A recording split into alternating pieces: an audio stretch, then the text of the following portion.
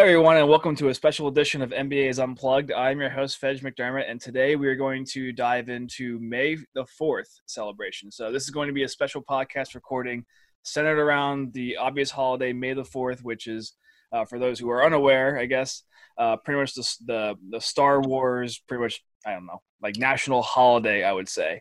And so today I'm actually going to be joined by 5 other very, I guess, dedicated members of the Star Who fandom with me right now. Yeah, I wouldn't say like dedicated. There's a reason why they're here, and we'll go into that later in the show. But for the time being, I'll just feel free to introduce them. So I'll just name you guys, and you can just give like a 1 to 2 sentence. That means 1 to 2 sentences, okay, Josh? Okay. Wow. Okay. So our first guest today is Josh Wallenick. Yeah, I'm Josh Wallenick, and you'll never find a more wretched hive of scum and villainy than this assemblage of 6 bearded men talking about Star Wars. Next up, we have Garrett Ellison. I like Star Wars not as much as these guys, but I'm happy to any format where I can have a spirited debate because I'm lonely. Welcome to the Garrett COVID cooking show will be coming out later, obviously. Next up, we have Alex Owen. Hey, I'm Alex. I barely knew what Star Wars was until like a month before we went into lockdown. So he's going to be an integral part of the show, trust me. Next up, we have Stephen Ayers. Hey, I'm here to talk about how awesome The Last Jedi is and how much I love Obi-Wan's rat tail. The rat tails, okay. And then last, certainly not least, we have AJ Sadler. Hello there. I'm here mainly to talk about how great A New Hope is, but also to revisit the prequels in all of their majesty and really celebrate how much they got into the politics of Star Wars. The Galactic Republic of the Senate. All right. So I guess the way this show is going to work today is pretty loose, but I would like to sort of, I guess, have some sort of cadence behind it. And there's going to be, I guess, some area dedicated talking about prequels, the original trilogy, and the sequels. So is there any order in which that you guys would prefer to go with that? Or would you rather just go like chronologically here? Alex? I just finished watching the prequels this morning, so they are fresh on my mind, but whatever you guys want to go with. I think whatever Alex has questions about or like what would be your soapbox to start? So one thing that no. What trilogy are you starting with? I don't want you to dive in right now. We want to figure out the order first. Prequels. Okay. Yeah. The masterpieces. Let's warm into the good stuff. All right, we'll start with the prequels, and then we'll figure out which way we want to go from there. But before we do that, I definitely want to throw you guys through some trivia, since I know you guys are all a fan of trivia. So we're going to go into a quick trivia round here. And this is going to be all based on Star Wars planets. So how well do you know the planets of Star Wars? You look smug already. This first one actually might be pretty hard. So what planet is not named in one of the opening text crawls in the films? Any of the films? Naboo, Hoth, or Coruscant? Coruscant. Oh. Say it again. So what planet is not named in one of the opening text crawls in the films? Naboo, Hoth, or Coruscant? Although they start Naboo. They start 2 in Coruscant. Oh no, they have to. The word Naboo has to be one of the first ones. Nah, it's not. It can't be in the first one. It can't be Naboo. They don't start at Naboo. Right, and 2 they start in Coruscant, right? That's where. No, 1 does start. 1 starts in orbit of Naboo on the. Yeah, it's in the Trade Federation. I'm not even sure which one is Hoth, but that's what I'm going with. The ice planet. Empire starts on the ice planet. The frosty one, yeah. All right. Any leading? I'm taking C. No, A, Naboo. What are the options? Sorry. Naboo, Hoth, and Coruscant. This is going to be a long podcast. Naboo. Yeah. Definitely says Hoth in the Empire crawl. Like, I'm 100%. pretty sure of that. Yeah. So I guess like you guys will know your own answers here, so you guys can know whether you're doing well or not. The answer is Coruscant. Coruscant was not named. Yeah, baby. In any of the opening crawls. Oh. Because I believe the first one it does start on Naboo. Uh, And in Hoth, it's the fifth one starts in Hoth. but Two Alex, separate- doesn't the third one start at Coruscant as well? It the orbited Battle of Coruscant, right? Because they were going to Right. looking at It's the the Chancellor. 2 ships. It's when they're going to get who are they going to save? the Chancellor, or what's his Right. Palpatine from Christopher Palpy. Lee from Going Dooku. for Palpatine, they're going to kill Dooku. Yeah, I and that's mean, what's her face almost got assassinated. Padme? that's 3 That's as well. the second one. Oh no, that's the second one. Yeah, Okay. I watched That's how all 2 three. starts. Is Cool. the explosion of the ship. All right. What's number 2? Oh, this one's gonna mess up a lot of people. Hopefully. So I'm kind of skipping the ones that are easy and just picking out the hard ones here. Which planet was not added to the 1996 special edition of Return of the Jedi? So Coruscant. I guess there was like a special Oh, wait. edition where they added like the little celebrations going on throughout the galaxy. And Yeah. so you have Coruscant, Hoth, or Bespin. Hoth. Hoth. Let's go Hoth. with Hoth again. Definitely Hoth. Hoth. Ah, You can go to Hoth in the. Yeah, no way. Because they There's no definitely people there. they definitely go to Coruscant. it's just John Ratzenberger with a giant banner at Hoth. Like, we did it! We won! I forgot he's in that. Yeah, no, you're right. It was Hoth. Hoth was not added because of its desolate population. So,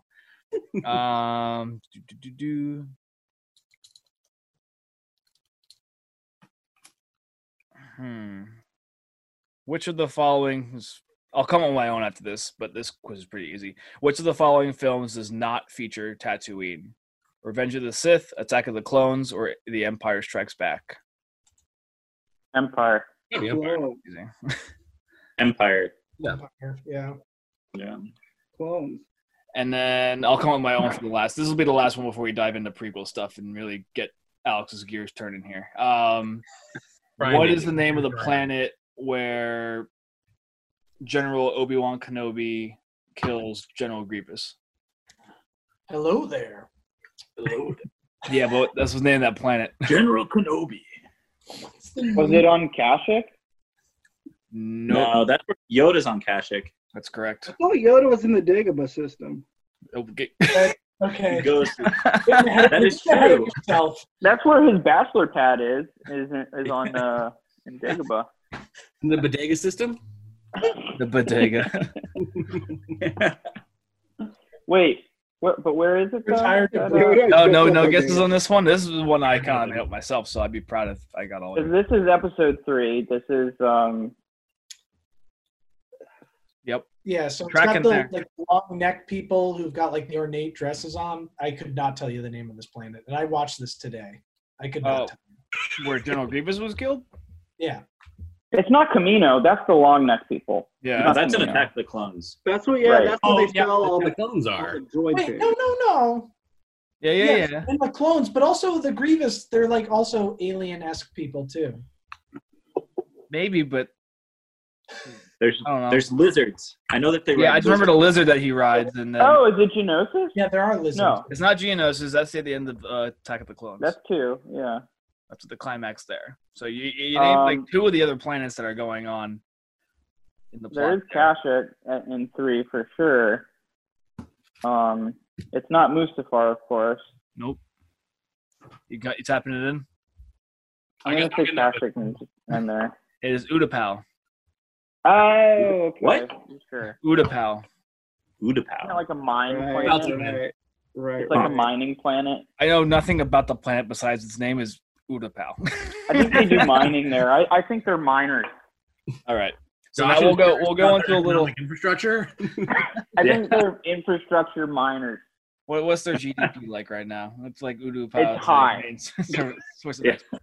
How do they Pretty look high for GDP. officials? What about their monetary policy, Josh? It's loose. Are they quantitative easing right now? What was their They are CPI? easy. They are easy What's their quantitative. CPI? They're let me tell in you that. one. Oh, Yeah, God. their Like economy's a Hammurabi sort of a thing going on there, where like eye for an eye, no? Tit for a Barter tit. system? Is that still outdated? Bring us back, Veg. Bring us Yeah, I back. know, right? I gotta reel this in somehow. So now we're gonna like that's like the brief trivia for now. There will be more later on, so don't worry. Oh, dear I got God. more for you. Oh And God, we're gonna then need structure. There will be. We're going to jump down to the prequels. Now, the reason why we had this cast of characters on board is because recently during the USC holiday party, there was almost, I guess, an auction involved with watching the original Star Wars films with Alex Owen, who hadn't seen any of them in the 30 some odd years that you've been living. And I'm 32, so yeah. You're 32 odd years of not having seen even. any of these I made films. it this far. I forget who won it. Was it you, Steven? Yeah, I won because I walked up to AJ and said, "What are we bidding on?" And AJ said, "We're bidding on watching Star Wars with Alex." And I said, "Hell yeah!" And I just raised my hand instantly. No, And it was, we bid for against context, Josh too, it once was like- or twice. Yeah. Oh yeah. it was like a claw thing. It was like unlimited claws. Watch the Star Wars, and of That's course, true. Fed would be involved. All right, but the best So part much about this research. experiment was when we got everyone together. So everyone on this podcast pretty much came together, or was part of this whole I guess effort to put Alex through these. Came up with arguably the best or worst idea of the order in which Alex should be watching these movies. So unlike the traditional ones where you might start off at 4, 5, 6, or even I don't know, even newer methods such as start off from the prequels and work your way through. We decided, what the hell with all that? Let's just start them from the worst one that we can all think of, and that's number 2. And so that falls in line. Unbelievable. That falls in line That's with our- really a. Some men want to watch the world burn, and some people start their friends that haven't seen Star Wars. We just wanted to see if we could drag him through the worst days of Star Wars fandom and see if he would still come out actually enjoying it. I think it paid off. I think it paid off in the end, but we can defer to Alex for that I initial. think I think that was a good approach in the end because we ended up watching I guess 3 that night. So we went 2, Went 5, 2, and 6. We no, watched 2, 4. 4, and 5. We almost audible. Did 2, then 4, then 5? Yeah, he didn't watch 3 at all. It was Now, worth it. Hold on. It was worth it because in the middle of 4, Alex just mutters in desperation, "This is so much better than 2." It's so good. Though to be fair, we almost didn't end up watching any because we almost audible to the NBA All-Star game. Right. We were watching it in our Back to apartment, sports. and some guys came in and claimed that they had, taken He was hold holding of- a remote, so rented the TV. apparently there was a remote. We couldn't find the remote the entire time. We were in this apartment movie theater, and apparently all you had to do was go on the front desk and take the remote, and it was yours for the day. We've learned. We've learned. Unbeknownst, I wasn't aware of that rule. I didn't even know we had a movie theater, to be honest, until we had to do the Star Wars thing. And someone was like, "Oh, why don't you just do the movie theater?" I was like, the what? I don't explore our complex at all. Yeah. But Alex, what was your opinions on the prequels overall? Then, now that you've sort of started at 2 and ended at 3. Oh my god. So I watched 3 this morning, and I guess 3 was kind of redeeming. You get a little bit of a character arc of why he's going a little negative. But he's Hayden Christensen is just so bad. And I just kept thinking of Josh's impression of him going, "I don't like sand." The entire time Of I course. was It watching gets everywhere. number 3 this morning. I don't my whole thing was I was wondering what were your guys' opinion as lovers of this series, and I'm assuming you guys had grown up with it and really cherished it and sort of watched it coming out in real time. What were you guys thinking about it? Of just the prequels. Yeah. All right, we can go down the line if you want, starting with whoever wants to go first. I mean, the first one, I was I think it went from my 9th or 10th birthday. It was something like that. So we were kids and we had just seen 4, 5, and 6 because those were obviously on VHS. Yep. And then you watch the first one in theaters. You're like, wow, they're going to do something. And then you see 2 and 3 and you're like, wait, but what do you chose? That you could tell any story. And this is the one you guys went with. And Steven, how old were we when 2 came out? It So came out in 02. Yeah. Scream. So I think I was like 11 or 12, and I remember thinking the second one was amazing because the Yeah. lightsaber battles at the end, Yoda. and then like I thought it was so cool. I remember Yoda buying tracking the it DVD out. at GameStop. It was amazing. I loved that movie. Like the And it wasn't Jesus climax. Yeah, and it wasn't until like I don't know 4 or 5 years later when I rewatched it, I was like, this is awful. This is so bad. But I was obsessed with the second one. I didn't like Phantom Menace, but I loved the second one. It's an interesting take. I haven't heard that one yet, to be honest. Scolding hot take. It's interesting because like that Yoda battle was one of my few touch points with this series before I went into watching it, because one of my friends was like, oh my god, you have to see like Yoda like this battle at the end and him just like spazzing out with this lightsaber.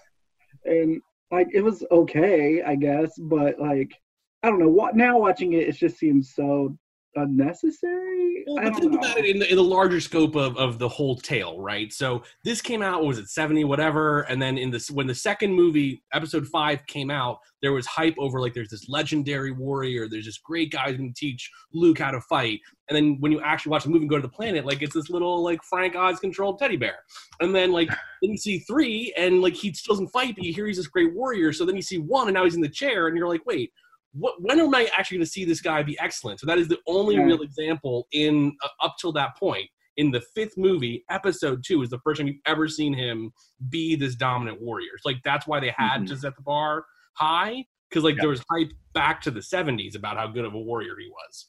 Yeah, they had to let him flex a little bit at some point, and so Yeah, it was like I got so lit for the episode 2 Yoda. Like I had the big Sprite. You know, this is 6th grade. I'm 11 years old. I was starting to wonder. I was like, how old were you?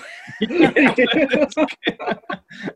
you're getting lit for Attack of the Clones. The first thing that I did when I got out of that movie, I was in the lobby and I started emulating the Yoda lightsaber battle, just bouncing around and just like, you know, because I love Yoda. I think Yoda is one of the great things to come out of the series, and like the puppetry of 5 and 6 Yoda is just like still incredible. And you know, it's one of the best parts of Last Jedi is when Yoda comes back in his full puppetry. Oh yeah, And like and also full kind of Yoda philosophy. Like the Yoda of 1, 2, and 3 was kind of a dumbass a little bit, right? Like he totally didn't see Palpy coming, right? Clouded. Like clouded. Everything's cloudy. What's the And forecast today, also- weatherman? Cloudy. There was this thing of like when episode 1 came out, Yoda was a puppet, and it was the same as we knew, and it was fantastic. And then they went back and upon the like the second release of episode 1 on home video, it was digitally remastered to have a CGI Yoda. And I think it was because they were getting us ready for 2 and Yoda to like do things that a puppet couldn't do. What did you think? The first prequel had a puppet, and they redid that as digital before the second one came out. Yeah. Huh? I didn't know that. Yeah. AJ, I don't think we got your take on the whole Yeah. prequel side so far. Yeah, so I come in a little younger, so I like remember going to see the first 2, but I don't really actually remember, I guess, seeing them. I remember being excited. 3 is the one I remember seeing, so I already like had the preconceived notion that they were awful, because my brother had basically told me like these movies are terrible. The originals are all that matter. Like Lucas at that point, they had like redone the originals, but they weren't as bad as they are now if you go to watch them. So like going into 3, I was like very hesitant, and I remember loving 3 because 3 tied everything together. I was like, okay, this is nice. And like I remember not liking 1 and 2. So for me, it was the movie-going experience was actually nice because I don't really remember going to see 1 or 2 and being let down, because my experience being let down by George Lucas is going to see Indiana Jones and the Crystal Skull. Oh God, you're going there. That's for me. Pump the brakes. When I realized that art could hurt you was the summer of 08. That's when I've realized that not all movies are good. Well, if it can uplift you and it can give you that extreme, those chills, that, movement, then yeah, the flip of that is it can sting. Yeah, but sting like that, I don't think that was the intent of the Crystal Skull, but Yeah, no, that is it wasn't for the another intent day. at all. It wasn't the intent at all. But the South Park episode where Oh, God, we're not going there. We're not Gilbert going down that road. go off the We'll rails, have to do a- that speaks to it. We'll have to It's do a about whole control. other episode about Shia LaBeouf in Crystal Skull. Okay, I mean, We'll have- I got to come out with this. I haven't seen. There's two movies that we're discussing right now that I haven't seen. One is the newest Star Wars, the most recent Episode 9. I avoided that one, and I Rise also of have not Skywalker. yet seen Indiana Jones and the Crystal Skull because I've been advised not to feel that pain. So maybe I'd be willing on a future podcast to take the hit of that. For the, You know about the a different refrigerator, podcast. though, right? You Say know again? about the refrigerator. Oh, God. I You know about the no idea refrigerator? what We're not talking about Kingdom of Crystal Skull right now, are we? Indiana Jones gets into a refrigerator Stop to it, survive no, a May the nuclear 4th. blast. Okay. Spoilers. Spoilers. Oh, come on, spoilers. You can't dig up these emotions for me. Let's move Spoilers on. for a movie. I'm Okay, never so gonna all right, so I remember also as a kid when Phantom Menace came out, and Darth Maul was the focus. It was so cool. watch. New He big had his bad guy. Yeah. double-sided lightsaber thing. He had this awesome face paint. He was just the badass representation of the Sith. And then watching the Phantom Menace yesterday, and I don't even remember him being in it, to be honest, other than a lightsaber battle. Except for the best that was admittedly lightsaber pretty battle in cool, the but, series. He was pretty much used for merchandise alone, I feel like, in that movie. Because it's the same thing with Boba Fett, where everyone loves Boba Fett, but he's really not in the movies as much as people would assume that he was. Yeah, but how cinematic is that moment when the fucking lightsaber fires up and you see the two sides, and that's our first introduction ever? Oh The yeah, Duel of the oh yeah. Fates. I'm not diminishing it. I'm just saying, yeah. the whole build-up. I mean, I guess the whole point was to show that it's almost like an invisible hand sort of guiding things throughout the whole movie. Don't Rather you than one person. have a fight on Tatooine? Yeah, for like 10 early on? seconds. Yeah, it's super quick as they're leaving. It's 30 seconds. Yeah. I don't think no one even comes close to landing a blow. Right. Yeah, And no, you don't see the double lightsaber then. You only see one side of the lightsaber. It's just him and Qui-Gon before the spaceship takes off. Special occasion. Yeah. Darth Maul is wasted. And they definitely bring him back in. I think that they bring him back in the Clone Wars series. Yeah. And he's at the end of Solo, one of the end credit spoilers. Yep. He's badass. Right. And that final the fight crab in leg. Phantom Menace, so cool. But man, So speaking of hot takes, AJ came in with a hot take earlier today that was not on this podcast, but will be now that I'm including it, in that he said Qui-Gon Jinn was the most irresponsible character in the series. Now, my ultimate question, just before you rebut, is we just did talk about the lack of leadership that Yoda portrayed in the first three movies, and allowing kind of the rest of the movies to happen by being cloudy. But other than that, was Qui-Gon worse or better than Yoda in comparison in the first trilogy? Yo, Qui-Gon was the Lebowski of Star Wars. He was a hippie, right? He was irresponsible. And he hit on Anakin's mom, by the way. Hard. He went hard for my. Hard. win for Shmi. For Shmi. Do you remember in 2 when or was it 3? It's 3. Or which one is the one where there's the funeral for Shmi and there's the guy, her new husband is talking about her, and he's like, there was never a woman that could touch you quite like Shmi. He's basically it's fairly sexual if you go back and revisit it. It definitely was too, because I remember just dying laughing with Alex when we were watching that one during the showing. But AJ, what is your defense for this? Because Basically, the plot of one is Qui-Gon sees 12 red flags and is like, don't worry about it. Don't worry about it. Don't worry about it. I mean, this is a Force baby. Just Anakin is half Force, half Shmi. He's already too old. There's all sorts of red flags. He can't control his emotions, and he's like, clear out. I got this. He also, like, somewhat knows that Padme is the queen, but also doesn't at the same time. He bets recklessly on pod racing. Oh yeah. And wins like a He champ. has a gambling I problem. mean, this has some crossover with this whole Jordan documentary. Now that I'm thinking about it. And then as I was rewatching it, you find out that, like, he was behind the Clone Army order. And you're like, why did they give him so much latitude to do whatever he wanted? So When, did he take advantage of bureaucracy in a way that was really kind of he went rogue? right, because when they get back, they're like, oh my God, Qui-Gon, like, you're a rogue badass. And it's like, then why are you letting him make all these decisions if you know that he's a Giving him rogue? power.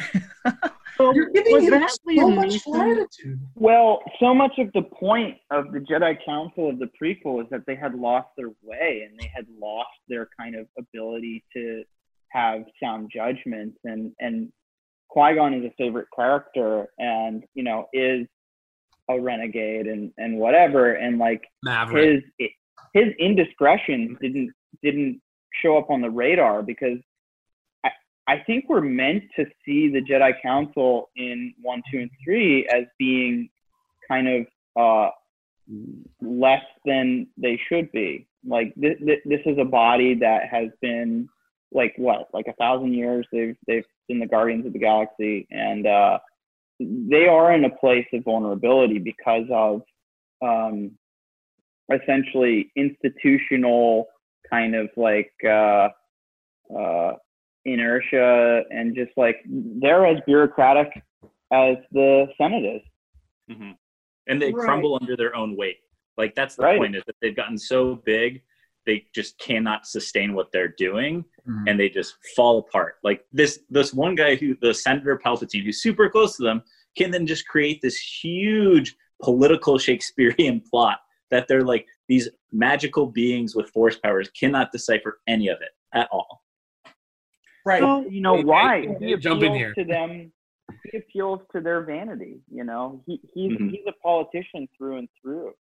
Palpy is one of the great creations of 1, 2, and 3. Like I really think that the value of those films is watching the you know, it's a Julius Caesar-esque type of like rise to power. You know, it's like, you know, Lucas is obviously riffing on classical, you know, Yeah. rise to dictatorship, you know. And Palpy, like that actor, by the way, Ian McDermott, is underrated, I think, for these. No relation, but yeah, I agree. Well, Wait, he's Ian McDermott, MID at the end. I Whatever. mean, I'll take speaking. that as my last name.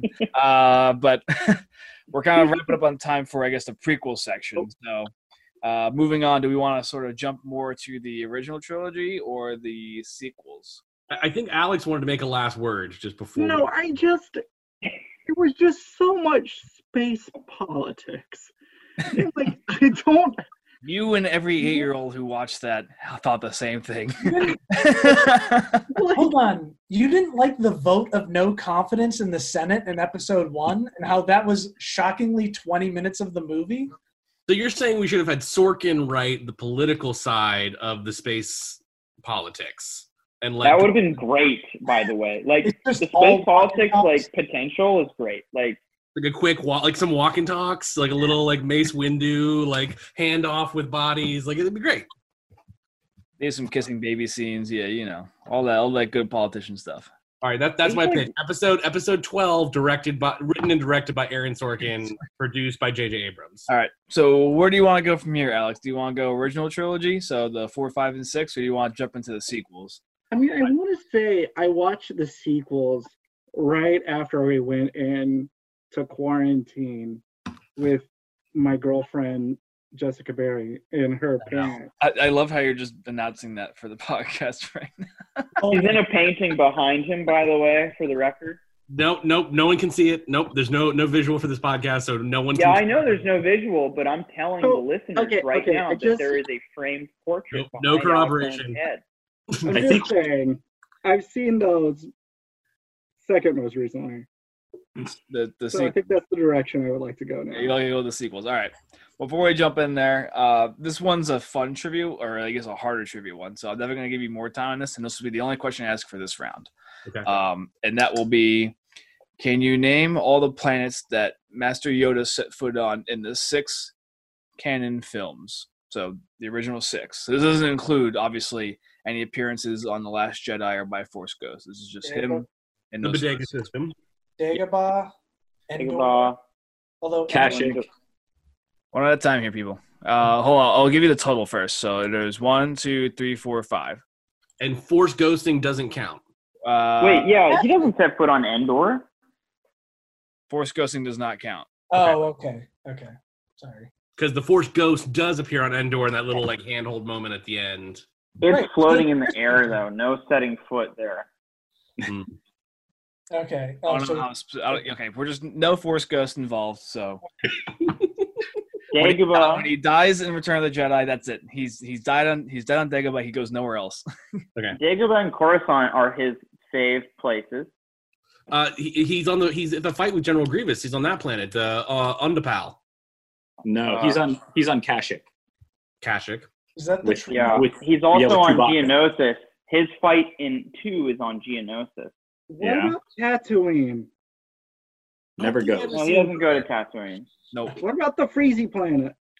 He doesn't go to Hoth. No. Okay. He's not even introduced by then. Does he go to Utapau? Yes or no? He does not go to Utapau. Only Obi-Wan was sent to Utapau. Mm-hmm. So that's We're missing one. Do they go? Dagobah, Coruscant, Oh, wait. Geonosis. Alderaan. When they split up the children at the end, is that a different planet? Alderaan, yeah. Is Alderaan? Oh, to be Alderaan. Okay. Is it really? Well, they're in That's where space. Leia's from. Leia's Not planet. Alderaan. What split what children? Oh At the end, when she's giving birth, which no, because the guy it was like on a wasn't on a ship. On a 'cause ship? then the, Okay. the guy takes the one kid back to Alderaan, right? right, and one of the Leia goes great back to Alderaan. cinematic moments of we should just split them up, but also send one of them back to Uncle Owen as if It was Darth only Vader would fucking never family. look there for the child. Look, never looked for his own AJ, Other one, a pauper. we are past the. To be fair, he had to go there, right? I mean, 4 exists. You talking about Fate? Are you talking about like Fate and Destiny right now? I'm talking about movies that existed previous, you know? Talking about being tied down by your own editing. Right. George is like Okay, got writing the screenplay for 3, like, oh, I hate 1977 George. Damn it, George. Well, you know he Well, did. like, He in hated his corner. 1977 George when he made the film in 1977, too. Damn it, A lot of George, why'd you do so self-loathing much going on. Are blow? we even still talking about planets? Yeah, there's one left. Nothing. I got nothing.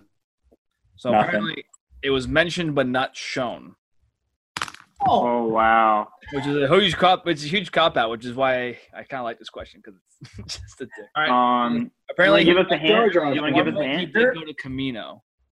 oh. Oh, There's- to get the clones. There's Right. There's one Because he perspective shows up in to 3 the- with the clone. Because how else would he have gotten him unless he went to Camino? Yeah. That's true. And then that's when he Right. shows up on Genios, or Yes, Genios. Alex has a question. Gnosis. Yes. Where is Jar Jar from again? Naboo. Naboo. Ooh. Naboo. But he's under the water in Naboo. The Gungan Yeah. city under Naboo. Under the Got it. sea in Naboo. We are going home. Okay. Inspiring. So- Anyway, so we're gonna start talking about the sequels now. So no more Jar Jar speak is going to take place on this. It's just us now. It's just us now. So where did you start with the sequels then, Alex? That's Kylo Ren. I mean, we at the started end with- of Force Awakens. 1, 2, 4, 5, 7. There we go. You got What Seven. do you think about that one? Because there's a lot I of liked it. I mean, I was really into it and like following along with what was going. Like, I wanted to sit and watch the next one that night. And I think it had like a lot of that sort of original energy of trying to get like a good cast and that good sort of camaraderie together that I feel was missing, I guess, from these prequels that I've been watching. So what the Misa saying? Oh, we just got sued by Disney. Okay, so all I got to say is with the new ones, I felt that episode 7 was just a total cop out because it is literally point for point A New Hope. It's the same movie. Yeah, it's there's nothing original there in that storyline. This is the fun part, though, because now you're seeing it from Alex's point, and he's saying he loves it because it was because he didn't have that sort of rooted like notion that of watching 4 his whole life, whereas you come from the other aspect of like. So Alex is almost like our token 8-year-old child right now. Introduced to the Star Wars universe in general, like loving it from the beginning. I'm saying we as a society watched J.J. Abrams reboot Star Trek, the film series, which arguably the first one of that sequence is an excellent film. Oh my God, are debatable. I love that movie. Star Trek the 09 Star Trek. I think I saw it in theaters 4 or 5 times. It was exceptional. It's great. My point is, we've seen him do that. We know he's got Cloverfield in his pocket. We know he's done so many other things. And what he gives us for the first Star Wars movie that we've had since the prequels, the first chance to do something original with this gigantic world is the first exact same thing. Star Wars, the same thing? Like that, for me, that was where I got disappointed. I totally get like this return to camaraderie and love and friendship is fun, but like you kind of... Oh, wow, she's going to be an important character. She has a weird staff. That doesn't resemble a lightsaber at all. Oh, that's not R2-D2. It's a soccer ball. Like, every single thing was kind of like, it's kind of a little bit too much like the first one. It's Disney playing it safe. It depends Disney is what just you taking it easy. It depends what you love about Star Wars. Like, do you love the world building and the storytelling, or do you love the filmmaking? Because, like, there is something truly historic and exceptional about 4, 5, and 6 and the filmmaking there. And Force Awakens by J.J. Abrams, which, you know, he, by all accounts, is a film nerd, was a cinema experience, right? Like, I didn't go to that one and I was like, I'm looking for a new story. I went to that one and I was like, I'm looking for a cinematic blast, right? And like, there were some great characters, by the way. Like the new trilogy excels. The Kylo Ren character is exceptional, I think. The reintegration of the tactile physical effects versus the over CGI of the prequels, exceptional. Well done. I mean, yes, the plot line is Star Wars, but like, did we really go to 4, 5, and 6 for the plot? I guess that's true. I guess it was really more I just thought that we had the opportunity to get some plot. And if you watch Mandalorian, which Steven passionately got me to invest in Disney Plus for, and that was the only reason I bought it, but it was an exceptional, here's a world, it's an open, it's a whiteboard. All you have is everything that came before and you can do anything with it.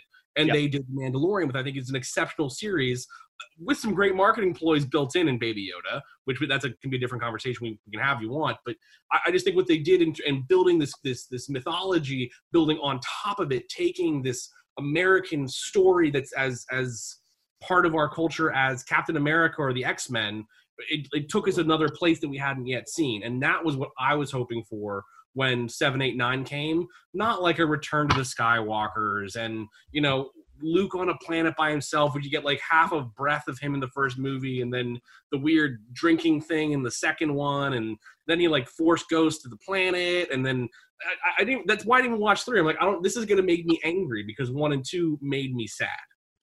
Yeah. But 2 plot wise was a complete derivation from Star Wars. Like that was like, I like that, but that's also probably my biggest like argument against why that whole trilogy failed within itself. So we can go back. I love the second movie. Yeah, me too. Love that movie. I love there's parts of that. Put me on record. I love Last Jedi.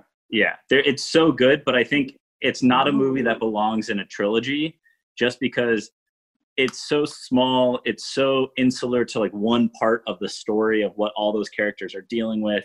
Mm-hmm. And the idea of like it being wrapped up in a future movie doesn't make sense. Like if there was just a long arc of Star Wars movies about these characters developing and doing whatever they wanted with the story, fine. That's a great entrance in that movie. But if they're trying to wrap it up by the next one, And the ninth one is just blows it. It's awful. They're just like cutting things left and right, and they're just ending storylines without even talking about them. The second movie is great, but I agree with Garrett in that the first movie just recreates episode 4, and then they just don't know what to do with the fact that they have this giant universe and this cool like lore and mythology that they can operate within, and they just do nothing. They just do the same thing. Just to build on that, and I also think I had the same opinion about the most recent Avengers films, which I'm Marvel through and through. These are Marvel pictures behind me. Like, I'm all about it. I worked there. I loved it. I lived it. I almost quit working at Marvel because of the Avengers Endgame movie, because you made me watch Spider-Man die with my own eyes. Like, why would you do that? Why would you do that? I feel the same way about Star Wars. Why did I have to watch Han Solo die? I didn't have to do that. You chose to make me do that. I didn't want to see that. You made me watch it. I didn't need that. It didn't make my life better. You know that was a Harrison Ford thing, because in 2 and 3, or 5 and 6, he wanted to die in Empire because he thought wanted to die, like a trap. right? And Lucas wouldn't let him because Lucas didn't want to lose that character. Well, you right? lost a fan. And so J.J. Abrams wanted to correct that, essentially, and like, yes, Harrison Ford, I will kill you. Right? Kill me. He wanted it. Anyway, I have one point about wrapping up. There was something about like, yeah, there was like, Last Jedi was great, and it put forward this wrapping up to the next film, and it never happened, obviously, because another director came on. But like, think about it. Like, the best film in the Star Wars canon is Empire Strikes Back, inarguably. And there's no fucking wrapping up happening there. Hold on. AJ seems to have an argument against that. That is insane. Empire Strikes Back. There's no wrapping up. That ends on the note of like what's happening next. Like the fact that the ball is in the air at the end of that film is exhilarating. So you think the self-containment of 4 is A New Hope is a complete movie. 5, Empire just opens up so many loose ends that in many ways balloon into what the issues of all of the sequels become. It opens up so much more of like, this is important, this is also important, this is important. That's a hot take, and I like it. Yeah, if that's the cost, if that's the cost of creating the best film in the saga, so I like Empire, but like, A New Hope is a very contained, spectacular movie. Like, I rewatched the opening to Empire today. I watched the opening to A New Hope and Empire. But the opening to A New Hope is great. Just the spaceship, it still holds up over 40 years later. And it's a contained movie. It makes sense. Every plot point lines up. Empire is a little messy at points. And I think the strongest of the new movie is nice. Rogue One, because Rogue One builds on the greatness of New Hope. One at a time. I was saying, I think that's what makes Rogue One the best movie of the new ones, is because it builds on what made New Hope so good. You're still in that time. Nothing has happened yet in the story. Like, you're still on a blank canvas, and it leads directly into the best movie of the series, to AJ's point, which is New Hope. I now I might be swayed that 4 might be better than 5 in terms of just originality, creativity. Listen. 4 is my favorite.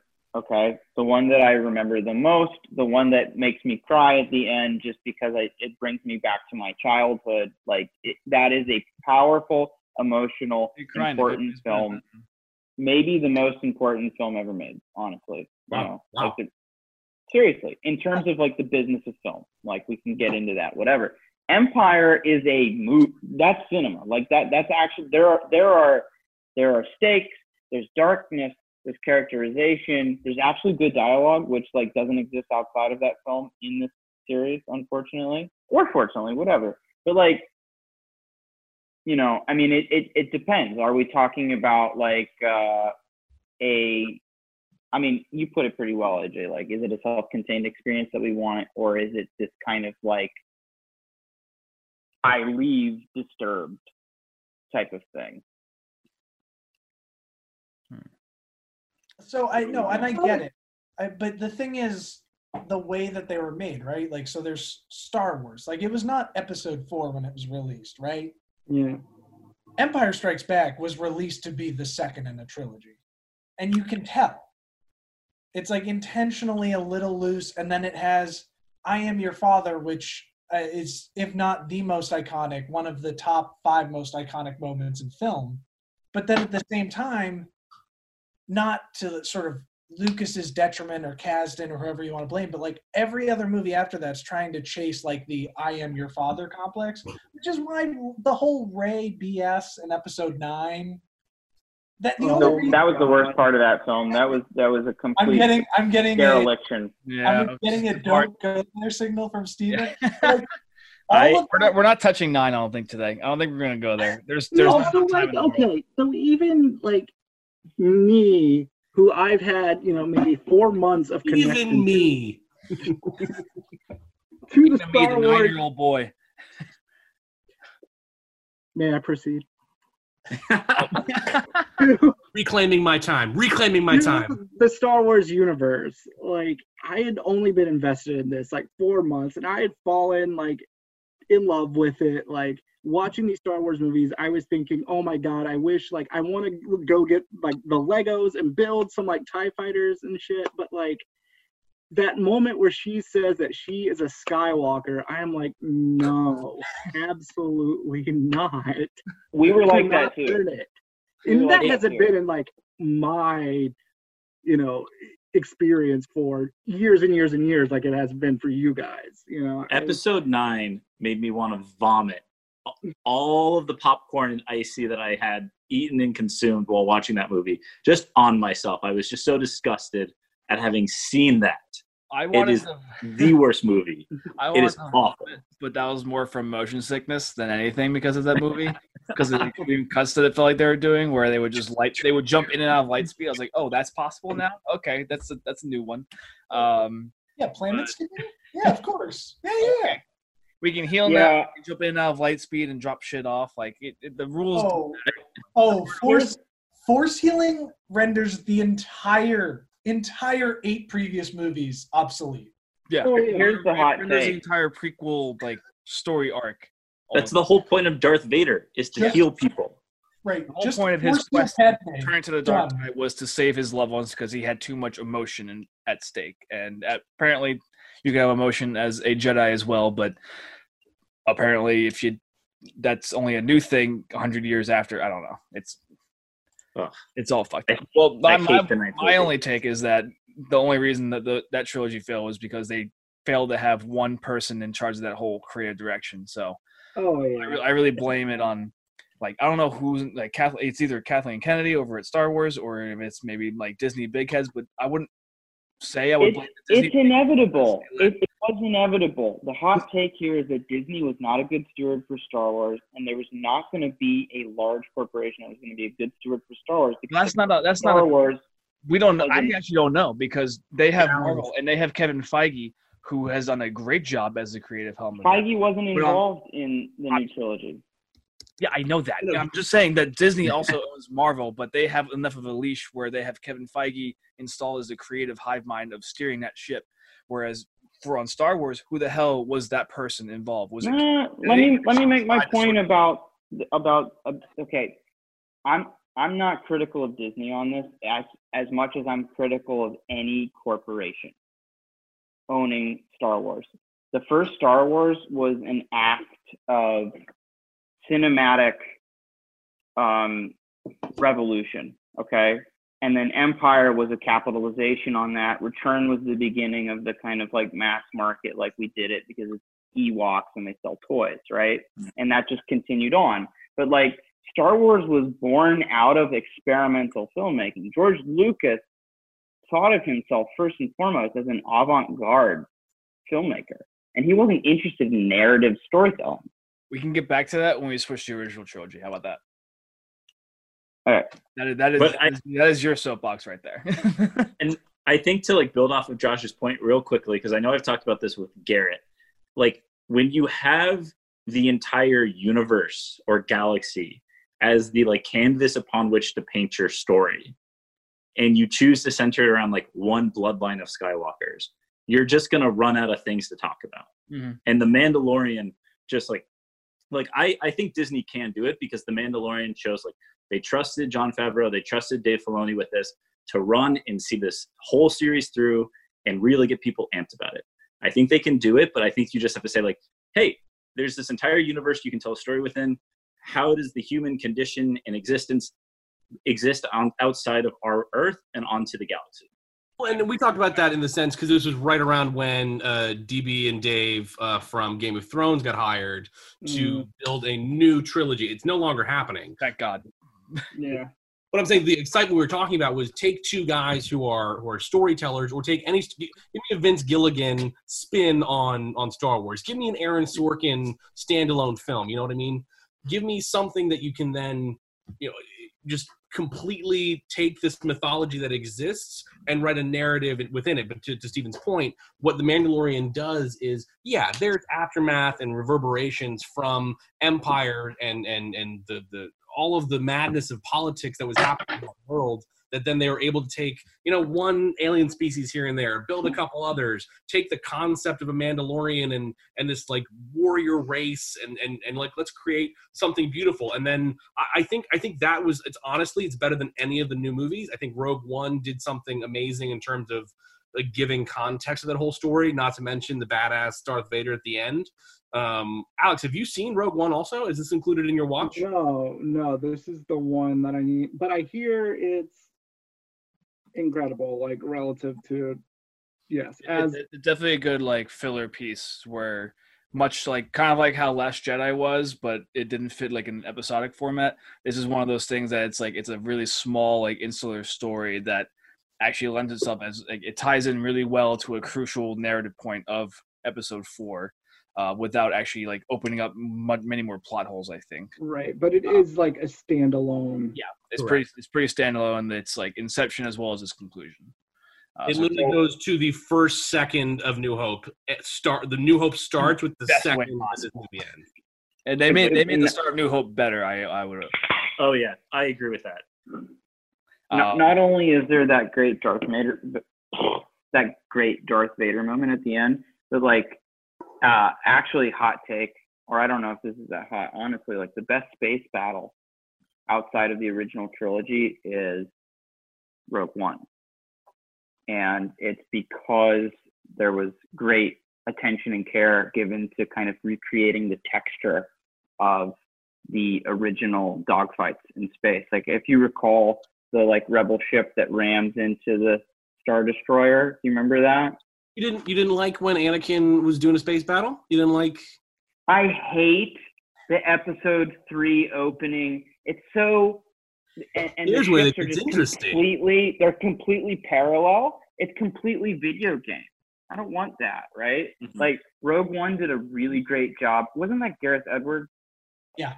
Well, so Edwards started, he got credit, but I forget, someone came in after to finish. Someone came in, yeah.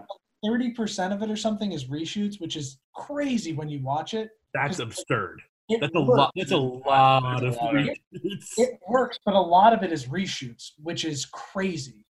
You could probably have added like 2 characters to just reshoots alone. Yeah, no. So apparently, whatever Edwards left, because he did Godzilla, right? Yeah. Oh wow, because that went super well. They Glad he left for that. All right, so it sounds like we're more towards the original trilogy now, since the whole ship sort of steered towards there. So before we go in there, we got 2 more questions for the trivia crew. Before we dive more into, I guess, the soapboxes of the original trilogy. What lies below the Jedi Temple on Coruscant? Sacred texts. Next question. Steven? You're gonna if you guys don't get this, you're gonna absolutely fucking lose your shit over what's underneath the Jedi Temple. The graves of all the Sith that they've defeated. I have no clue. No clue. A brothel. Kyber crystals. Daddy Wan Kenobi. It was Luke's lightsaber. No, Alex. Oh, that's such a fresh Before reference. Luke was born. Oh. It was an ancient Sith temple that the Emperor used as a secret lair to study the dark side of the Force. How did he get away Steven with was it? pretty close. How did he get away Pretty with it? close. How did Give props Palpatine to get away Steven with on that one. anything? So not only did he just have his whole plan go unbeknownst to the entire Jedi Council, but he also had his own secret pad underneath the temple that he would go to study. Wait, Alex, what do you Cloudy. think about Palpatine's costuming? Little cloudy. Palpatine's costume, like where she gets her like shirt ripped open. No, that's no, Padme. no, not Padme. Palpatine. Yeah. Palpatine. Jesus. Like how obvious a villain can you be wearing the velvet robes, right? You know, coming in That's and true. like how ostentatious. Did I really just mix up Palpatine and Padme? Common error. You did. Oh man.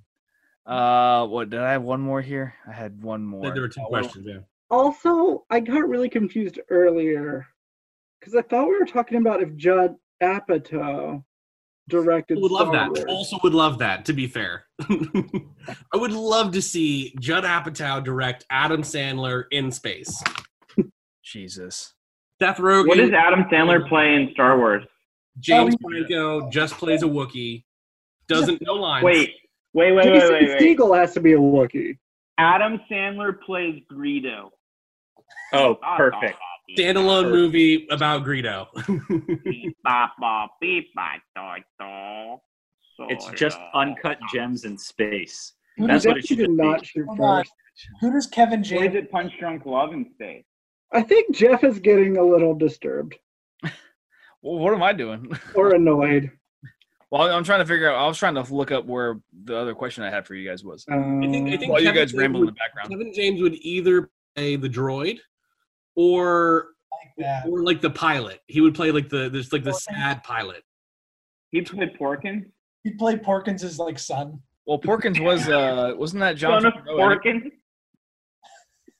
Oh no, John Favreau was the pilot in the Han Solo movie. Right. Was he? Oh. Forgot about that. Okay, last question before I just kind of let you guys off the chain back again. So there was a Jedi Council member that was created because Lucasfilm noticed that during the Battle of Geonosis in Attack of the Clones, it did not visually match the portrayal of the same character in The Phantom Menace.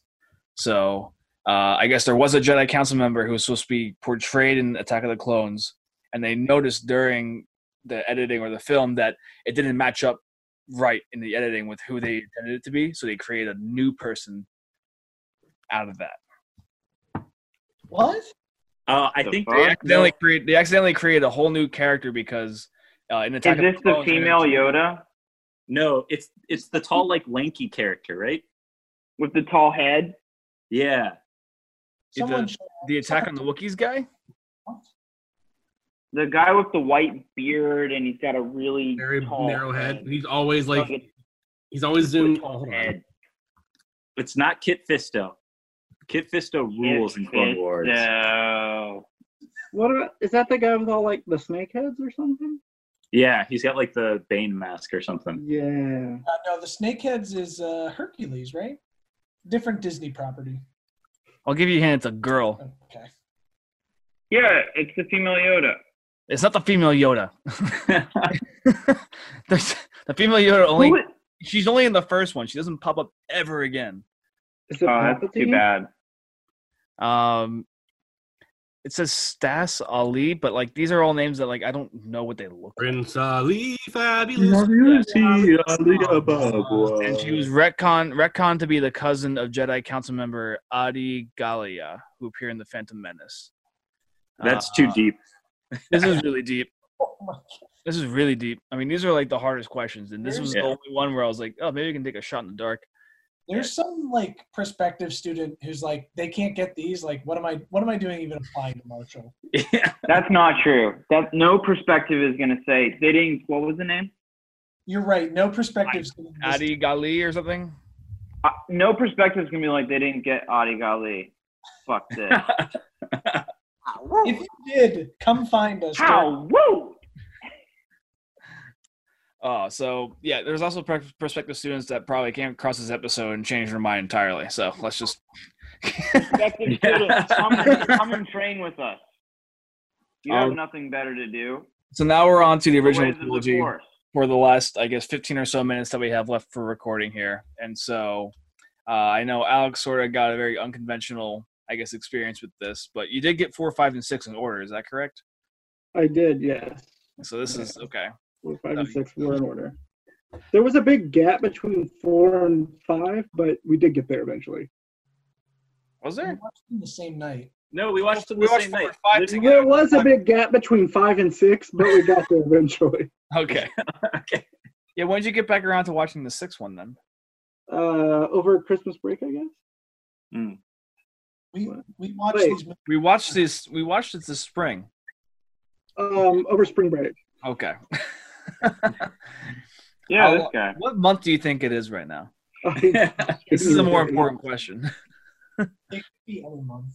It's Wednesday, right?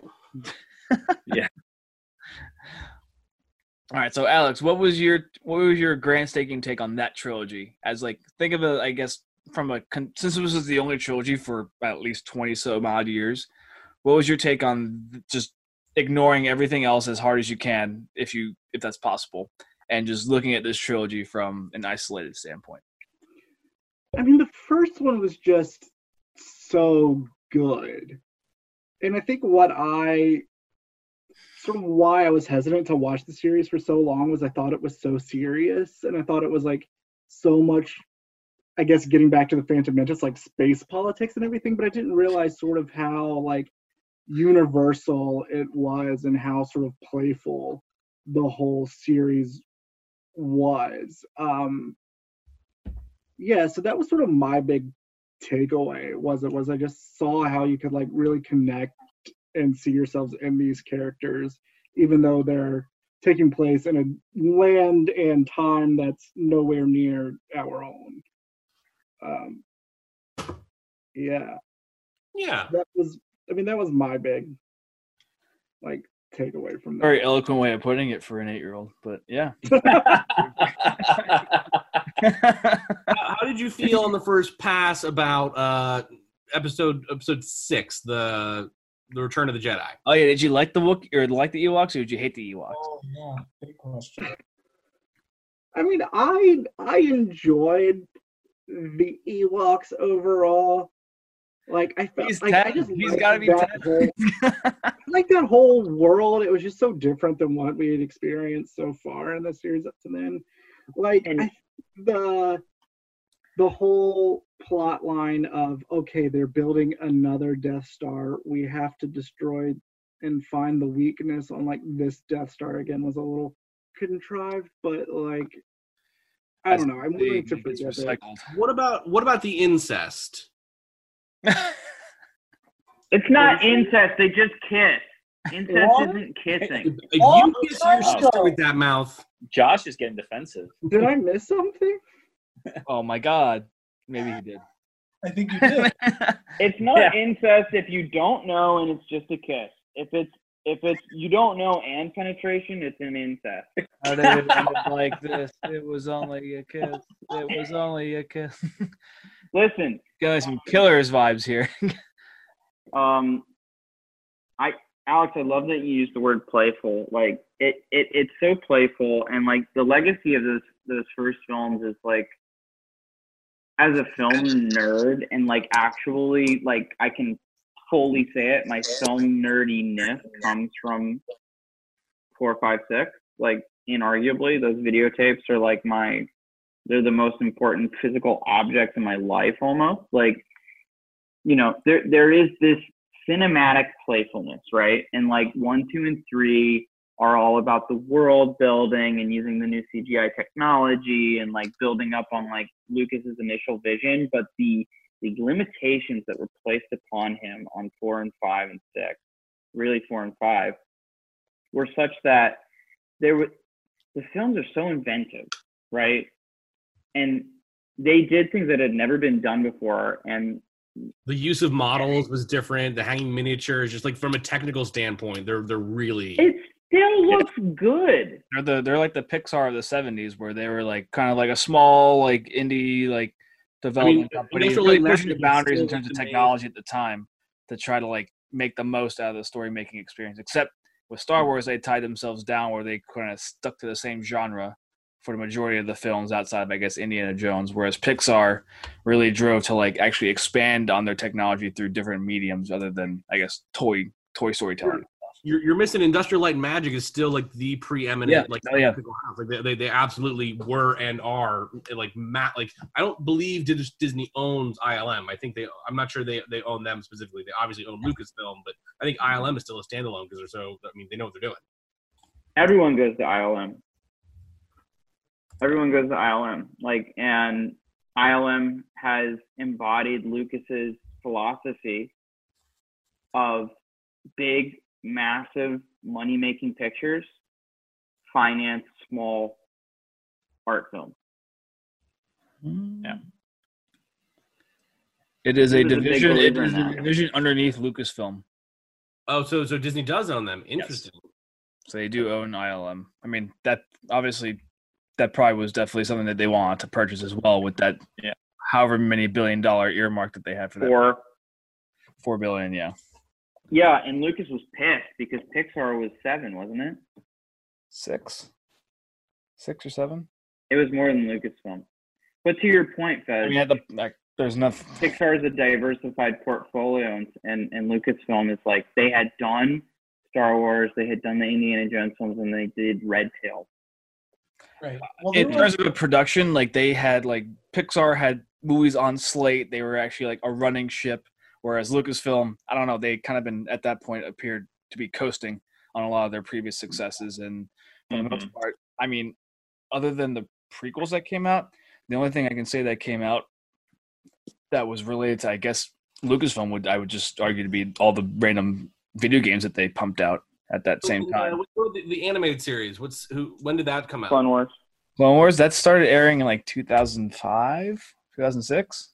Well, I mean, they must have had some play in that, no? It had some legs there, but it got canceled, I believe, in 2010, and then it got brought back for its last season when Disney put it on Disney. Yeah. Can I ask? Netflix did a season of it, but just before we get too far off from Return of the Jedi, I think this is a weird take, but I think one thing that I loved about the Ewok planet was not being from California. The first time I came up here and saw the redwoods, you really could see how George Lucas could envision other planets based on certain experiences. And I just remember walking around. I think I was 23 or 24 and I saw it, and I just felt like a little kid. I mean, the trees are gigantic, so you always feel little, but I just felt like I was on Endor seeing this, and it just you could imagine, like Josh was alluding to, just how George Lucas has this huge creative mind, and being able to see these places on our own planet and envision a larger galaxy about it. It was so cool. Much of the pleasure was how you brought it into your own world. I can't tell you the number of times I got on my bike and I rode around like it was a speeder bike through Endor, right? Well, that's what they do in the Family Guy remake.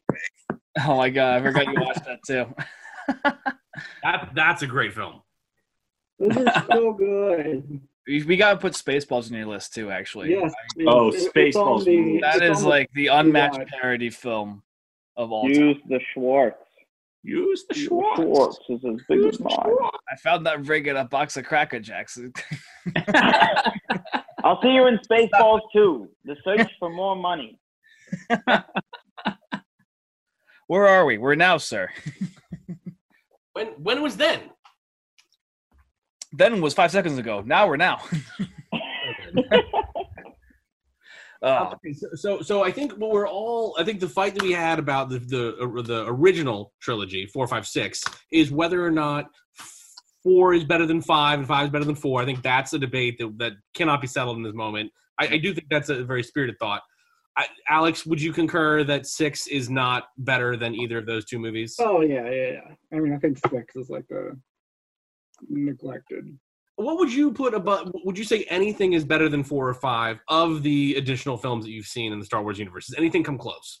Oh my God, I would have to watch them again to get an objective sense. I think the excitement that I got from watching number 7 was just, I don't know, because it was that experience of wanting to go on the internet and like talk to all of like everybody on forums about the rumors of like, who is this Rey person? Like, I don't know. I got really excited and really involved in that. But like, Even though all the forums have been dead for like 4 Yeah. no, but it was still like Can- that feeling. Can of we talk wanting- about the trailer for Force Awakens and how incredible that was?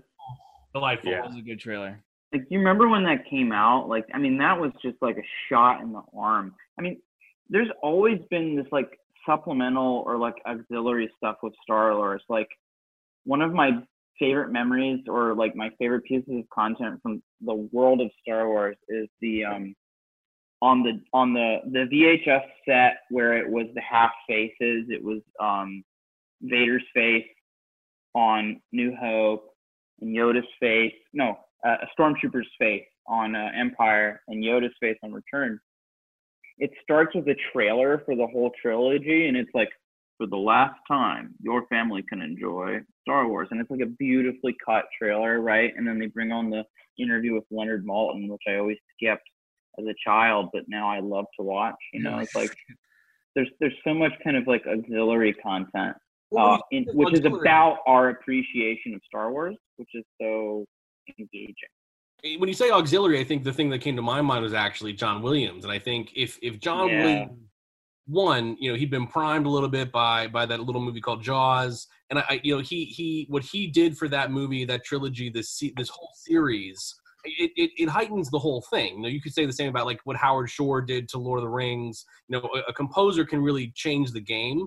You know, what the I'm blanking on his name, but the guy for Game of Thrones and Westworld, like defining a world with music and sound is so important. And what they've done by putting the music in your head, that now we can all, like, you all have different experiences with those, you know, when it comes to anything in your life. You know, you've heard the Imperial March with ex-girlfriends, you know, it's the whole, you know, just the joy of those songs, the way that they play into our psyche, I think it's instrumental, to use a terrible pun, but I think, you know, I think that it is. John Williams is he's a huge part. Like, you know, Lucas's original vision was a techno kind of like electronic soundtrack, but he wanted John Williams, and John Williams said no. He said, fuck. Classical approach.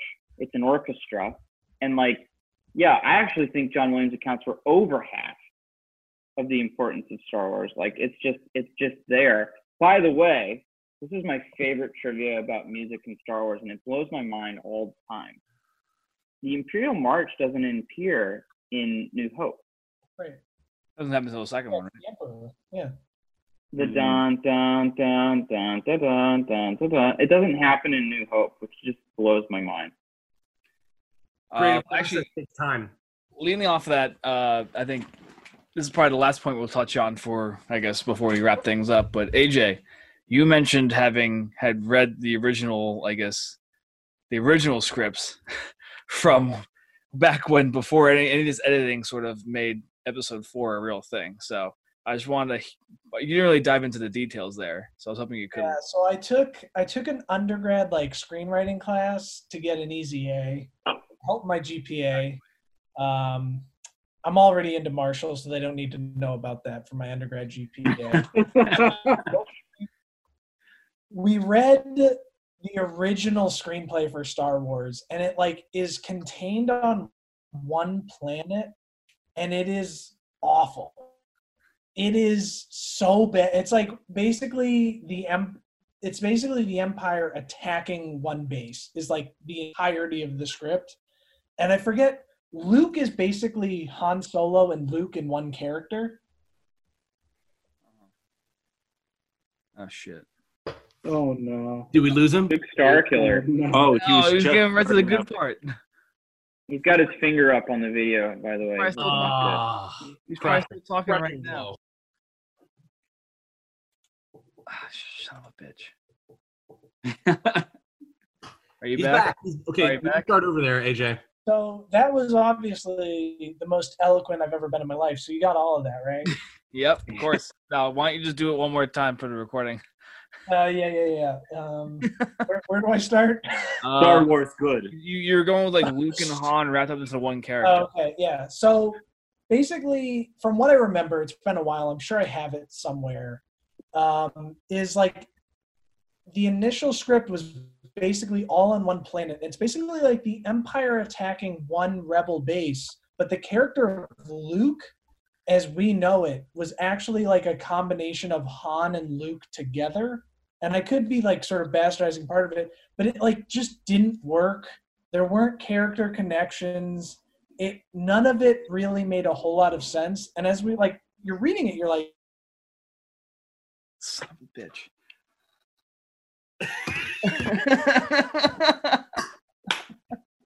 AJ's gonna be pissed. The forces of the dark No, side are no, You have the limiting best parts. the bandwidth of AJ. Oh, damn it. Damn it. I was really drawn into that too. We're not allowed to know, guys. We're not allowed to know. Yeah, apparently we have. Yeah. Apparently there's like a key phrase that he keeps saying that just cuts himself out. Yeah. Tune in next week for AJ soliloquy. Yeah, right? God damn it. All right, he's gone now. Oh, fuck, he's coming back. Is he back? Here he comes. We're going to give him one more shot. even Where's better than the first time. Hold on, let me stop my video and see if that helps. I hope to God it helps. All right. I knew as soon as it happened too. So Han and Luke are one character. Yes. Yeah, so basically it's just like kind of like almost a battle movie, but it doesn't include like the star and space wars of it. It's really on one planet where the Empire's just attacking this base. The characters, like the fun banter back and forth, the whole like hero's journey where he like rejects the call, but then is, you know, sort of the loss of Uncle Owen implores him to go forward is missing. There's all these parts missing. And the final piece where he sort of completely recrafted this script is kind of almost impossible when you read the initial, because the initial is awful. But he worked like really hard at it, changed it. And I was thinking about it earlier, and Josh, you kind of touched upon it. I was kind of thinking like, in terms of world building, it's got to be George Lucas and Tolkien, right? Who've built the two most important worlds of our time, right? Agreed. Like, and it's not even close in terms of what's on the page, what's on the screen, and also what's in pop culture. It's George Lucas and it's Tolkien. So you're not a Narnia fan? I've Ooh. seen those movies. I'm joking. The only argument I would make would be just the overall marvel of it all. The Stan Lee, you know, he gets a lot of credit, but him and Kirby and those guys, that you could get a little point, but that all kind of exists in the modern world with different characters. But to your point, it in terms of this fantastical storylines that have existed, these would be the two. Also, to be fair, like Marvel, like kind of self-contains itself within almost like an augmented reality, whereas these are all like kind of like really fictitious and out there. So. Right. If Spider-Man was doing his stuff on Naboo, I'd give it a little bit more credit. Mm-hmm. Fair. But yeah, I mean, it's kind of crazy to see how far that came, especially because the original script treatment was so awful. There had to be a lot. I'm pretty sure there was a lot of wrangling in the editing room in terms of like holding George back from having too much say in the dialogue and stuff too at first, which is honestly probably one of the largest pitfall of the prequels in general. To quote Harrison Ford, he can build a world. He just cannot write dialogue. There's no better way to say it. He just can't. to quote Harrison Ford, you can write this shit, but you can't say it. Yeah. So he can write what the characters are supposed to feel and the emotions that they want to translate, but he can't put that in words. It doesn't work for actors, and that's why the best film in the series wasn't written or directed by George Lucas. I mean, I don't think anyone on this panel is going to disagree with you on that. Whoa, what? I will. Wait, no, you're going for 5 then. Yeah, wait, what? A New Hope. I think I'm with AJ on this one. Wait, is Empire not generally regarded to be the best film in the series? Empire, I think, is, Trying to but stop that's the the fire. wrong take. But those people are wrong. Yeah. What part of that is wrong? I think the core of the debate comes from what you said earlier, Josh, which is the revolutionary nature of Star Wars 1 episode, Yeah. New Hope. So what that movie did, this is my same point about Toy Story versus Toy Story 3. Like Toy Story 1 created this world, and Toy Story 3 gave you this massive catharsis when they're in the dumpster and they're about to go down, but none of that matters if you don't have 1 and 2. Episode 5 doesn't matter if you don't have episode. You don't have to convince me. Like I said, my favorite film by far in the saga is New Hope. But I think it's pretty inarguable that the best film here is Empire. I think from a cinematic sense, but I think the point that I'm trying to make is you can't have one without the other, right? Like you can't have. Of course. Five is a great movie. It's not the same as Godfather 2 better than Godfather 1. It's a whole different thing. It's hard to put episode 4 down. That's the only thing. Like if you're comparing two, like episode 5 is great, but you can't put episode 4 down. It's so good. Alex, what do you Like think? I said, it's one of the most important movies ever made. Like I mean, it's a complete miracle. Like I agree, but as far as acting, as far as writing, as far as emotion, as far as even the music, by the way, Empire is a superior film. Alex? It's number 4. Yeah. It's not Attack of the Clones. You sure? We're going 4. I mean, Liz gonna come with a Hail Mary vote there. As far as stakes, So for as the sake far of as time, drama, and as far as the cinematic value, for the sake of time, and I guess the endless rambling, because I know this could go on much longer than it needs to.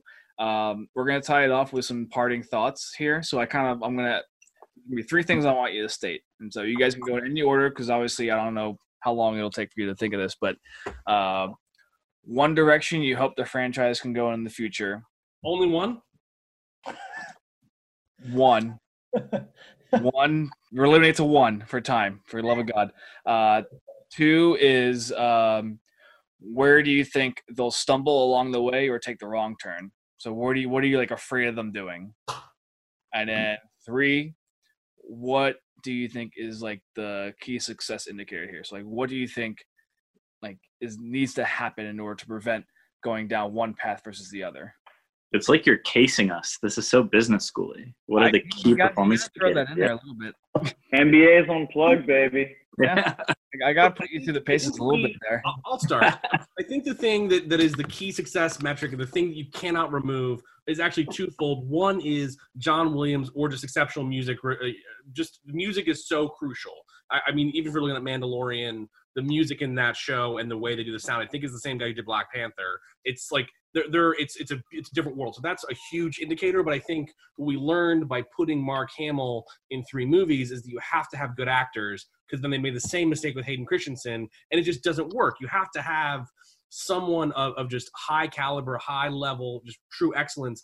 I wouldn't say that. So I think Solo kind of suffered from an acting standpoint, which is what made Rogue One stand out. So there's like an actor aspect and a music. Those are, I think, my 2 metrics. The place that I would like the series to go is quieter films. We talked about this, I think, at one point, but like I would love to see like a political drama in space with some of those things that we know, with like maybe like a smuggler, a kind of a story arc that kind of ties into it with one character, but have it be more political, thought out, Sorkin-esque, maybe even like Shonda Rhimes, like you get that drama into it. And then what was the third thing you said? It was metrics. So there's like the where you hope the series is gonna go, where you're afraid it's gonna go, and then what's the key success factor that's gonna keep it from going down one path versus the other. I mean, I think that the main struggle they're going to have is the one they've had all along, since they became the first real tentpole film of all time, and that's hitting all 4 quadrants. If you're aiming to hit all 4 quadrants, you're going to make a mistake. That's, I think, the problem they want. The thing that they have a problem with is trying to make everybody happy, and with these films, you can't make it be a marketable film necessarily and have it be good for kids and adults who've been fans for 50 years. And you're satisfy the nerds and the canon. Like it's you have to have a whole body of work to make that happen. I think taking a more niche approach of here's one thing I will offer.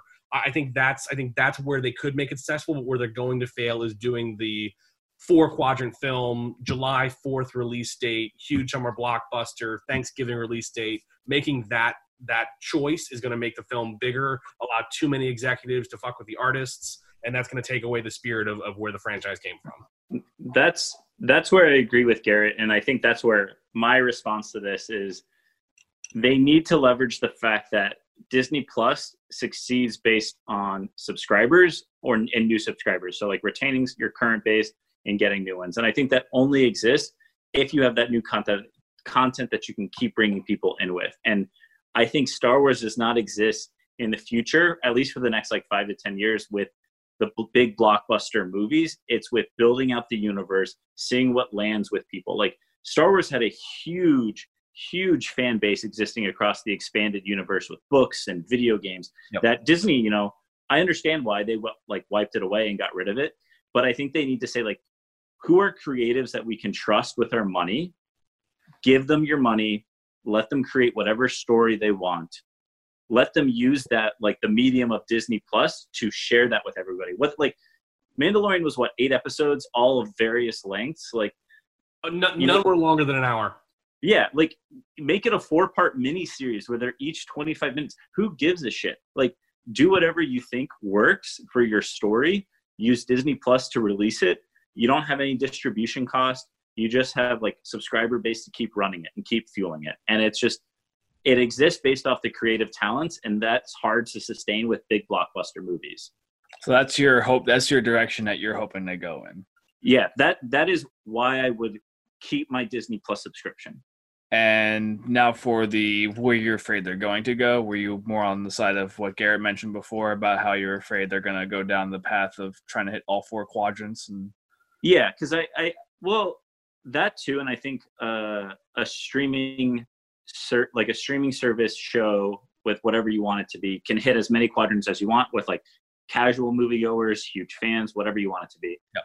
I think they need to avoid this concept of trilogies. It doesn't make sense sometimes, and it's okay not to be a trilogy. The original Star Wars was a trilogy. Sometimes it worked, sometimes it didn't. The prequels was a trilogy because they started with 4, which means that you can only have 3 before that. That means the sequels had to be a trilogy. If you go into every film franchise saying this needs to be a trilogy, it doesn't matter. You're going to like put yourself into a corner. You can't do it. So go to TV shows where you can say, you know what, we're going to do an 11-show season. It doesn't matter. We could also do a 24-show season. It doesn't matter, because that's the advantage streaming provides. And what do you think is going to be a decision point between going versus column A and column B? I think it's going to be I think for creating streaming content, it's going to be hard to find cheap creatives to exist within a costly production of like Star Wars, like when you're creating aliens and worlds and CGI. That's just costly, and I think they're going to have to really be conscious about like trusting new talent. And it's going to push them closer towards column B than it is column A. But I think it's just like find a director who did something really good and bring them in, and just give them full reign over one project and let them run with it. Okay. The only thing I'll say on that is the reason Favreau was given that is because he basically pitched Iron Man, from like that was he is a tracker. You can't have somebody who's done a Sundance hit and then give them the Star Wars briefcase. It has to be somebody who's achieved real greatness, which is why I think them giving like Taika Waititi an episode of Mandalorian to direct and write, which means like maybe they'd be interested in giving him, you do the sort of What Was in the Shadows parody style show, or you make a Jojo Rabbit and like what he's able to do. It can't be. We're not going there, Alex. Anyway, anyone want to go next then? So I just had some clarifying questions first. Plastic casing. So when you say where do you hope we're going, where do you hope we're going in the future? Do you have a time frame for that? Let's say 5. 5 years. 5 years. Okay. Don't forget to ask about geography. I hate you so much. Great. And this is the U.S., correct? We are most concerned about worldwide, I'm assuming? Domestic market, yeah. Domestic market, okay. Domestic market first, international is a secondary concern. Okay. Don't forget about the Chinese market and how they don't like Ghost. secondary too. concern. Okay, do you mind if I just take a minute just to write down some of my thoughts? I think it's more as like, don't believe in ghosts, right? Yeah, take your time, and while you're formulating your answers, let Josh or Okay, AJ. great. Yeah, they don't believe in ghosts, so they don't want them in movies. So they've already done that with actually like Disneyland rides over there. So Haunted Mansion doesn't exist over in the Shanghai Disneyland. They had to rework the entire ride to go more along, I guess, like almost like magic, I think, or yeah. It's almost like Interesting. in a Boo sort of situation when the Cave of Wonders kind of thing, or is like magic going Yeah. on at the house rather than specters and ghosts. Interesting. Yeah, I don't know where it stems from, but I know there's a few other movies where, like, if ghosts exist, you like cut them from the movies, or you put them in places where the movies where you can cut them so that you can release them and it doesn't impact the story at all. What about Casper? Maybe Casper is why they've made this rule. It was so too successful in the Chinese market, and they didn't want that. All right, Alex. After all that additional information, do you think you have? Okay, so Oh Just- my God. here's a bit of my framework that I have here. I hate you. But this is the podcast, so. You're gonna do Oh, right. Right. Yeah, but walk us through your thought process. Okay, sure. So I have Star Wars here, and I have a picture of an X-Wing, which gets me down to KPIs. I think we're going to be concerned with viewership, the box office numbers, as well as viewer sentiment, but also, as I've just recently learned, the number of ghosts involved in the series. So, which leads me over to my hopes and struggles, and I've sort of bifurcated this. What I'm hoping for, and this is sort of serious, on a serious note though, is like I want to see more of that sort of dark and that gray area that exists in Star Wars. There's that saying like only Sith steal in absolutes or whatever, but I think one thing that I like about Star Wars is that everything's not, or at least the old series, is that everything didn't always end so tidy. Like you had this funeral pyre for Darth Vader in the end, and he's been this huge evil source for 3 movies, just like terrifying the universe, and there's still like that inability to disconnect himself from like the familial element of that, and there's like a lot of tension there. So the struggles in that though are we are now dealing with this Disney universe, so I think everything is going to have sort of that more Disney glow over everything. Also, the economics of that is going to be difficult as well, now dealing in the streaming universe. The new talent and new audience issue. How do we attract and maintain new talent for these projects? And also this new audience, which we don't know. We've never seen Star Wars in the time of TikTok, which I think is going to be a new challenge for our creative minds. But could be an opportunity. You do like a Quibi series of Star Wars, Day as a Droid, and it's 11 minutes. You know what I mean? Or you could not do that and say you This is where Agreed. This is where Garrett revealed his quarantine dark hole where he's been writing scripts about droids. He's got pictures on a wall like shorts. They're short because connected it's by so good yarn. in the day. AJ, Josh, which one of you wants to go ahead next? Alex, that was actually really well put. That was great, Alex. That was actually really frameworks. You need it. Please take a picture of the frameworks. That actually, I really like. That's actually really a good take. I have no issues with any of that. Josh or AJ, which one of you wants to go next? I can go if we. Well, your video's not on, so I can't tell if you're gearing up to go or not. Yeah, no, I'm trying to read Josh, but Josh is so stoic, so peaceful. Thanks. So I'll Yeah, no, I please go ahead. Believe me, there's gonna be a lot of editing on this. yeah, most of that's due to We're running way over what I imagined. which I apologize. Spotify's gonna be like, "Are you sure you want to upload a 7-hour podcast?" Did I stutter?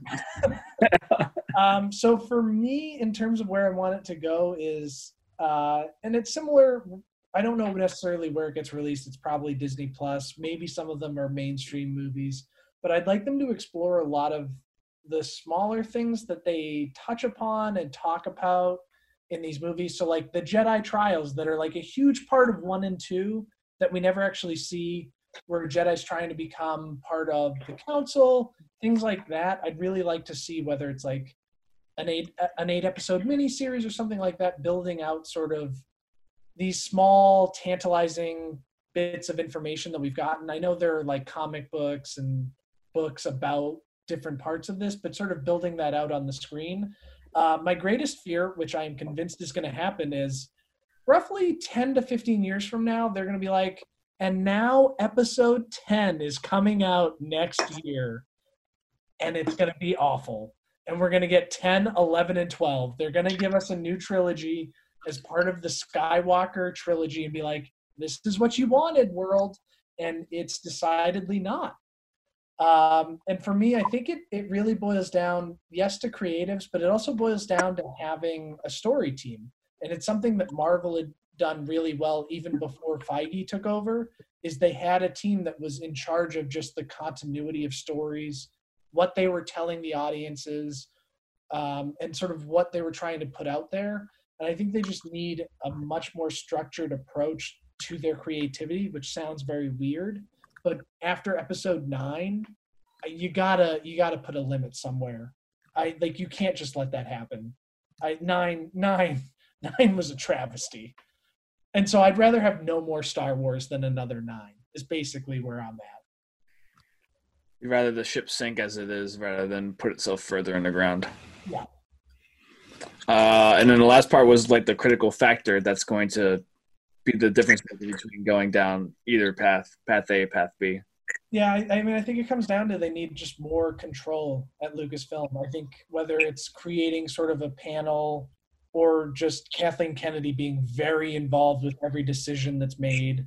And part of the issue with the trilogy was the time frame. And they even admitted it. It's like releasing these movies every 2 years was kind of ambitious and ended up hurting them, because once Trevorrow was out, like Abrams had to come in and write a whole new script, film a whole new movie in basically a 2-year time frame, which is incredible given the scale and the scope of these movies. So I think it's more just an institutional control. Having, whether it be just one person as the point person, but having some creative team that's like, yes, no, yes, no, yes, no. So like you're on board with having like, I guess, a centralized strategy team that's behind every decision being made. Almost like not Kevin Feige, yes, but almost like having a team similar to what his role is in terms of steering a cohesive ship rather than this greenlighting project after project without any sort of notion or continuity thoughts in place. Right, because I would say that there are issues with the way Marvel attacked it, because how long did it take for them to release Black Panther, which was, I mean, I would say outside of like Thor, I mean, that was probably their best standalone movie, and it took them how long to get there? So I think there's room to have more diversity in opinion. To be, more like a panel. To be fair, I'm pretty sure Feige wanted to get there sooner, but he was limited by his ability with, correct me if I'm wrong, Gary, was it Ike Perlmutter who was like... Yeah, I'm not going to say anything about Ike on a podcast. Okay. I'm just saying, I think one person has its limits. I think having a team that can be like, well, here's this take from this perspective is better for the franchise. Gotcha. And then Josh? Yeah. I agree with a lot of what's been said. I want it to be more playful. I want it to be lower budget. I want to be more reliant upon practical effects. I want to lean into like what made the original Star Wars so great. I think that a huge problem with Disney handling Lucasfilm in the last few years is the volume thing and wanting to do a film a year. And Bob Iger's come out and said that was a mistake.